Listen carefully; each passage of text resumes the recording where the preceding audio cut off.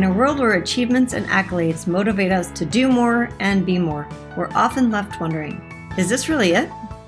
Deep inside, you know there is more to life. You're ready to leave behind the old, push your way through, and claim the deeper life that's calling you.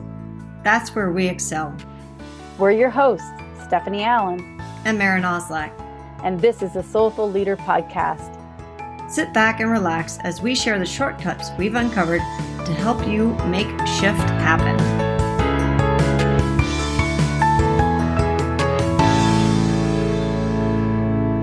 Hi, welcome to the Soulful Leader Podcast. This is Stephanie, and I'm here with Maren. And I'd like to talk a little bit about something that's been up for me a lot. I'm a very strong, willful person, and it occurred to me many times that, this is a part of myself. It's not all of me, but it's a part of myself that I've created to be able to protect myself from when I don't feel safe. And I don't just mean safe in the way of physical, but mentally, emotionally, and spiritually. Sometimes you just feel a little vulnerable. You feel a little scared to put yourself out there. And so one of the practices that I have is telling the universe what I want.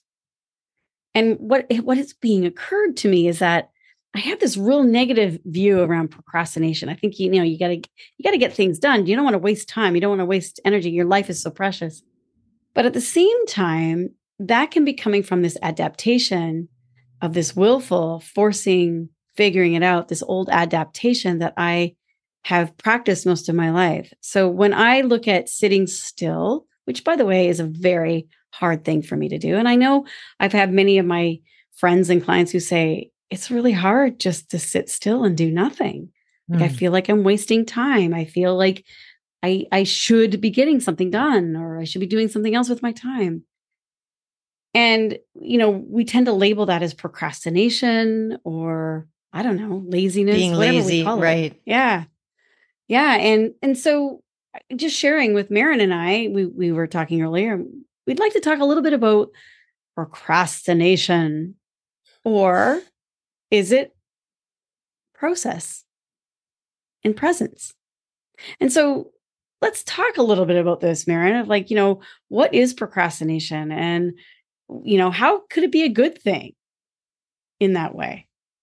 Well, I like what you said about, being willful, a strong, willful person. And I think in our culture, when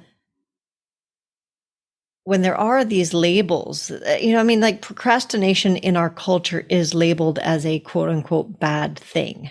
And there's volumes of books that are written around how to help you to not procrastinate, how to get you off the couch, and there is a good reason for that, right? That's something that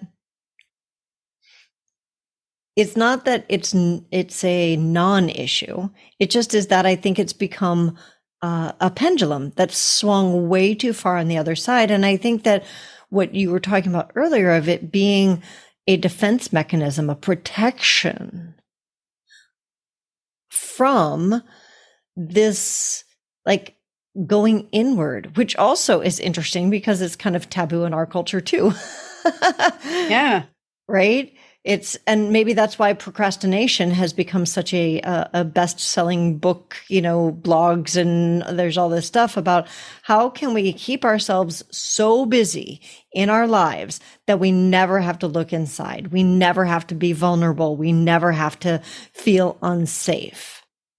Mm-hmm. Or if we're sitting still, having all of that stuff that we've stuffed inside of ourselves start to come up. And we're like, oh, I don't like being still. It's really uncomfortable. My mind doesn't like it. Well, of course it doesn't. Right. Because you have an untrained mind. We all do. And that's the whole process of sitting still and watching the mind rather than believing it or running off with it. It is a practice. And if we've never practiced something, of course you're not going to be great at it. Why would we? And as you grow and evolve, we keep stepping out and stepping up. We're going to be in places we haven't been before. So instead of labeling it as procrastination or laziness or whatever we call it, one of our teachers is with Marin and I has been helping us work with presencing, like just being a witness, not naming anything, just witnessing what is and allowing that to create space. I mean, this is another whole thing around taking capacity and space too, right? It's like, if we don't sit still and look inside, if we don't take our time to actually slow down and stop pushing and doing and, all of the things in the outer world, there is no space. You haven't cleaned out the internal. So I think one of the conversations I think is important to have is, so what's the benefit? I mean, we know the benefit of staying busy is that we get to be successful. We get to be, pat ourselves on the back for saying how much we've done in a day. We get to, feel like, oh, I'm an achiever. I do things. I make things happen in the world. So, well, and it also keeps us on high alert to not give energy to that which is going to distract us. It's just also, I have limited time, so I got to focus on this. It also gives us an adrenaline rush. Mm-hmm. And it gives us the dopamine and all the internal chemicals that we've talked about. There's a podcast we did, which I will link in the show notes, around all the chemicals that we get. There's also, so those are kind of the benefits of staying busy and believing, which is be living, right? This, what I think of now as a lie of procrastination is a bad thing. But when we buy into that, we get all of these benefits from it. There's also a cost to it. So the cost of believing, the fact that procrastination, we shouldn't do it. It's a bad thing. It's not process. What are you talking about, Stephanie? It's not a process. You're just procrastinating, right? When we buy into that, the cost is our adrenals, mm-hmm. our health, our relationships, essentially our relationship with ourselves. Because like you said, it becomes a defense mechanism. And we don't get that opportunity to slow down and hear our own true voice, not the voice, the itty bitty shitty committee that is telling us all the things that society wants us to know, our own voice, the mm-hmm. only way we can hear the deep self. Yeah. The deep self, the soul. The only way to hear that is to stop. And somebody on the outside world or you yourself might call that procrastination, and it's not. Mm-hmm. It's being present. I had a really interesting person share with me one time. He said, a lot of times people think, telling the universe what you want or asking, just tell spirit, hey, I want this and it'll happen. He said, a spirit in the universe is not a drive-through. Like, I want 2 burgers and fries, please. It's not a spiritual drive-through. And yes, we do need to ask for what we want. Absolutely. But we also need to create that space to also have the reflection back to us. And so if you don't have a place within yourself to rest and slow down and listen, you don't have a process with that, then you're probably going to call it procrastination. Because you got to get shit done, right? You got to get out there, make things happen. But if you're saying, hey, I don't know what the highest and best and truest ideal for me is, I kind of would like this. This would be an ideal. And I'm also open to having a conversation to what maybe spirit or the universe wants for me. Because if we have a belief that spirit or the universe, whatever name you want to call it, God, the divine, whatever name works for you, if we have a belief system that either that doesn't exist for us, there is no existential, reason for being, then you probably won't ask and you probably won't slow down and you probably won't listen to be able to what the answer is. You probably don't have a process. Or if you believe that higher power, that divine is not friendly or not kind or loving or available to you, you probably also won't take the time to sit in and listen. And so we have to change, like you were saying, that belief so that we can be leaving and be living a different outcome. And we got to shift it from, well, what if there was such a loving presence that cares so much for and knows your reason for being, knows who you are, why you're here, your gifts, your strengths, your potentials. And they were totally there for you. They were totally present and loving for you. Then you'd want to have a conversation with him instead of just trying to control that presence and say, hey, I want this. And the spiritual drive through, I want this and I want that. And then be really ticked off that you didn't get, all the fixings on your burger, or you got somebody else's order or whatever, right? Like, yeah, I love we set ourselves up. Let's use that example for a moment of like, so if I do think of, and there's this whole manifestation thing of like, if the universe loves me, then I will get, a Rolls Royce in my driveway tomorrow or whatever it is that I wanted to manifest. Right. And there's again, a ton of books and courses and this and, the manifestation thing. And that is treating the universe like a spiritual drive-through. Right. Mm-hmm. And I get it because that's how we're raised. We're raised in a culture that says, show me, prove it to me. So if the universe loves me, if God loves me, it's an if then rule, then I will get, right. Yeah.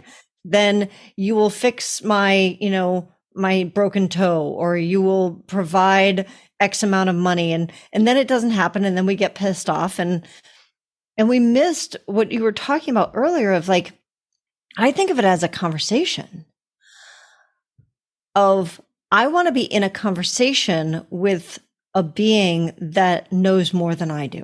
And I call that the universe, spirit, God, whatever.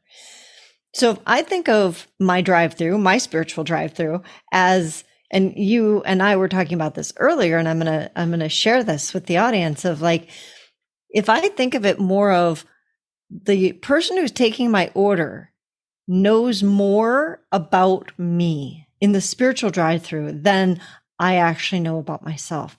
So if I drive up and I was like, 2 burgers and a fries, please. And they were like, well, what is it that you want? Are you just trying to like grab some food and you're in a rush? Or did you want something healthy? Or did you like, what would it be like to be in a conversation with spirit, with that being, that drive through of, well, gosh, I hadn't thought about that. How about I want something, what else do you got? What else do you have back there besides burgers and fries? What, maybe I do want something else. Maybe I thought I didn't want that, but maybe I do. And, so now I'm delving more deeply. And that, when you were talking about process earlier, to me, that's not something that we're taught to do. We're not taught to explore what might be our options with spirit. Mm-hmm. For ourselves. And it's like, you're supposed to just know. Yeah. And then when we don't know, we feel like we're a failure. And so we have this relationship with the unknown when we say, oh, it's scary. I had a conversation with a client today about the unknown. And I was saying, what's your relationship with the unknown or with darkness? And she goes, oh, I've always been afraid of the dark. I said, so what is it? So is it the dark you're afraid of, or is it the belief that you have about the dark? And she goes, well, what do you mean?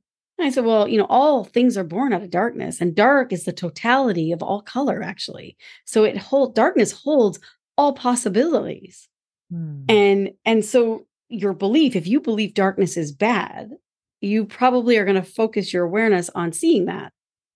And so, yeah, she goes, yeah, I believe that in the dark, the boogeyman's going to come and get me or whatever, right? Like it's scary because I'm not safe. And I said, so, how does your body respond to that? And then what are your behaviors? And what are your, then your actions and your choices are totally oriented from this scary, dark place. Instead of it, what I said, it's like, what if you were surprised and delighted? What if anything could happen in the darkness? Like beautiful possibilities. So do we have a practice of just being in the unknown, in the unfamiliar? And so coming back to the spiritual drive-through again, instead of going up and imagining yourself at a drive-through and ordering, yeah, this is what I want. I know what I want. If there was some space to say, hey, I'd like to have 2 burgers and fries, but is there something that is even more profound for me to have? Please, what are my other options? Yeah, I love that. And then the spirit on the other side could say, well, why is it that you want burgers and fries? Is it something that you've just been told you should have, or is it something that you're longing for? And why are you longing? Like asking deeper questions. And I'm bringing all this up because if we are with ourselves, if we're so demanding and rigid and controlling and manipulating with what we think we should or shouldn't do, how are we in the outer world with other people? With our relationships. And so as leaders, whether you're a parent, whether you're a CEO, whether you're a manager, whatever it is in a leadership role, if there's no space for a dialogue, for a conversation of a what if conversation, then there's no space for growth. There's no space for possibility and creativity and resourcefulness. Because I can tell you, when 2 people come together, and it's actually good that when you don't agree, but if you can disagree and also agree that there might be even something better that's calling to you and go there, it will transcend and include both of the people's needs that are coming together. But this is the road less traveled. And there needs to be a process for this. And it isn't procrastination, not to automatically say yes or automatically say no or whatever. It's like, can you sit with the unknown? And in doing so, you're going to need to redo the narrative of what the unknown is to you. So many people, who are pregnant or wanting to find out the sex of their baby. And I'm not saying that's good, bad, right, or wrong. And just like, wow, what are we believing about the surprise of the unknown? Like, do we believe, I've talked to so many people and they're like, oh, I don't like surprises. Surprises are scary. I want to be prepared. Well, is it being prepared so you could figure everything out and never, I don't understand that. I mean, I do and I don't. I do and I don't. Well, and I think that this is part of why we are doing things differently is in the past, it's actually worked to try and figure things out. And I think COVID really showed us that no matter how quote unquote prepared you are, something's going to come along and now you're suddenly not. You can have all the stuff that that you've built, that you've done, and it can be wiped out in a moment. Right. And so true preparedness going forward looks different than it did 5 years ago, 10 years ago, 50 years ago. This is a great conversation right here. Preparedness. I love what you're saying because it is different. And we tend to think of preparedness as a physical preparation. Mm-hmm. Recently we had a storm watch coming through. We were supposed to get a hurricane and some areas did get effects of the hurricane. Now where I live, we've had hurricanes and they've been pretty horrific in the last few years and have taken out a lot of life and limbs. And it's been pretty rough. So when we got the call this time, yes, we're being prepared for another hurricane. People panicked. It's all about going to the store and buy all the groceries you can, stock up, and there's nothing wrong with that. But what I'm seeing is like, can we go deeper than the preparedness and prepare ourselves mentally, emotionally, spiritually? That is the true resiliency. So when I was leading a yoga class the other day, we were talking about this. And I said, there's a saying, and the saying goes like this. It says, believe in Allah and tie your camel. So it's like, put your faith and trust in spirit, and that there is a higher order to all things. And prepare yourself by being still and listening, not reacting, not rebelling against it, not pushing it away, but actually being with what is and paying attention. And, tie your camel means, go get some canned goods and make sure you've got some water in the bathtub in case we lose, the power to support water. Do what you need to do. it doesn't mean you have to come from fear and anxiety and doubt and worry. Like those chemicals are so addictive and so detrimental to one's not only physical well-being, but mental, emotional, and our relationships. So to be able to hold both, and that does take a process. And what's interesting is it's the same process. It's a process of presence that we were talking about with procrastination, or the belief around, if I'm still for a moment, I'm procrastinating. Yeah.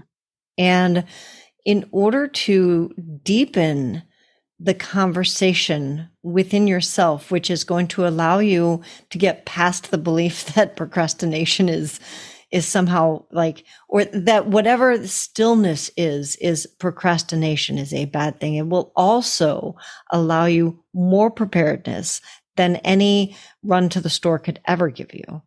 And that practice is presence. So one of the things that I started to do, I was perpetually late. I was always running late. And at one point, one of my spiritual coaches had said, if you don't take time between in the transitions, like if I'm going from one meeting to the next, or if I'm going from working on my computer into doing a podcast, whatever the transition is, if I don't take time in between to actually gather myself and transition, then I've got all of this bleed through that's coming through. And I'm not actually able to be present in my next thing because I still have the prior thing running. And I was like, that's not true. And then I started to be like, well, what if that is true and I'm just not aware of it? So then I decided I wanted to create a practice for myself of transitions. And that meant that I had to become not just on time, but early. So I had to go from being somebody who was perpetually late to somebody who would get there early. And I did that because it meant something to me, because I wanted a new identity, one that was going to empower me. And what I do when I get there early, I now get to just about everything that I do at least a minute or two early, and sometimes a lot more. And I do nothing. I sit in presence. I don't think about my upcoming meeting. I'm not outwardly prepping. I'm not thinking about what I'm going to say. All of those, like what we think of preparedness, things that we do. I don't do them.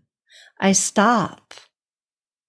And I just am present for at least a minute. And if I've only got 10 seconds, I do the 10 seconds. Whatever it is, I stop for a moment. It's like, in food, they have palate cleansers. In between meals, you have a palate. It's like a palate cleanser in between each of my items through the day. And it is a practice that builds presence. And so when you're saying this, what I'm also imagining is making space, being present to the space, which is where the dialogue and the conversation happens with your deep self and with life. Yeah. And if you're not present, that's why we call it presence. If you're not creating a presence practice, you won't be present to all the signs and the wonders and the guidance and the beautiful delights that life wants to give to you. Right. You'll be thinking, shoot, the spiritual drive-through gave me onions on my burger, and I didn't want onions on my burger. Instead of realizing that there was this entire buffet that you could have chosen from, and instead you got onions on your burger. And you say, Spirit obviously doesn't listen to me, and Spirit abandoned my needs. And we put all of these different aspects out on it. And that's what we do to people too. Instead of saying, wait a minute, did I make the space to even have a relationship here with this so that we could dance together in this and cultivate and create and collaborate a whole new way of being present.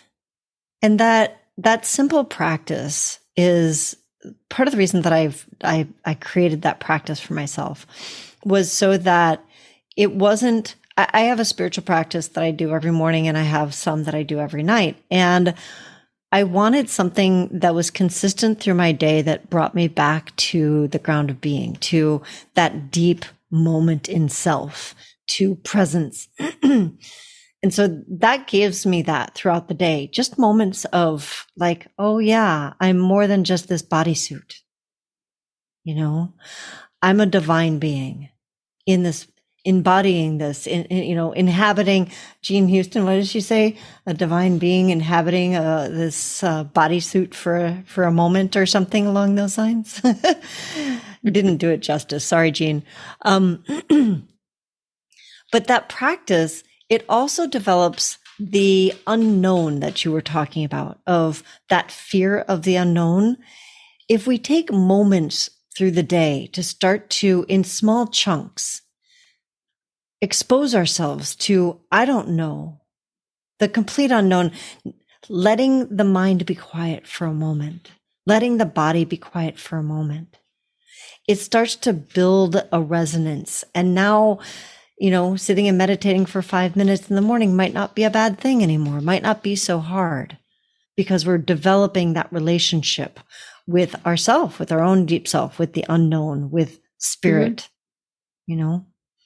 And challenge that belief of what you're telling yourself about the unknown. Challenge really look and say, well, what makes me believe that? Like, how long have I been believing that? And how is that serving me? Or is it serving me? Probably not. What if you let go of that belief that the unknown or surprise or any of those things were like the darkness were scary? What if there was that? What if that wasn't even true? Yeah, I love that. So thanks for joining us. You have lots of things to think about and ponder for this week. We would love to hear your comments either on our LinkedIn page or our Facebook page. You can find that at The Soulful Leaders. And remember that you can always watch our little talking heads on our YouTube channel, also at The Soulful Leaders. We'll see you all next week on the Soulful Leader podcast.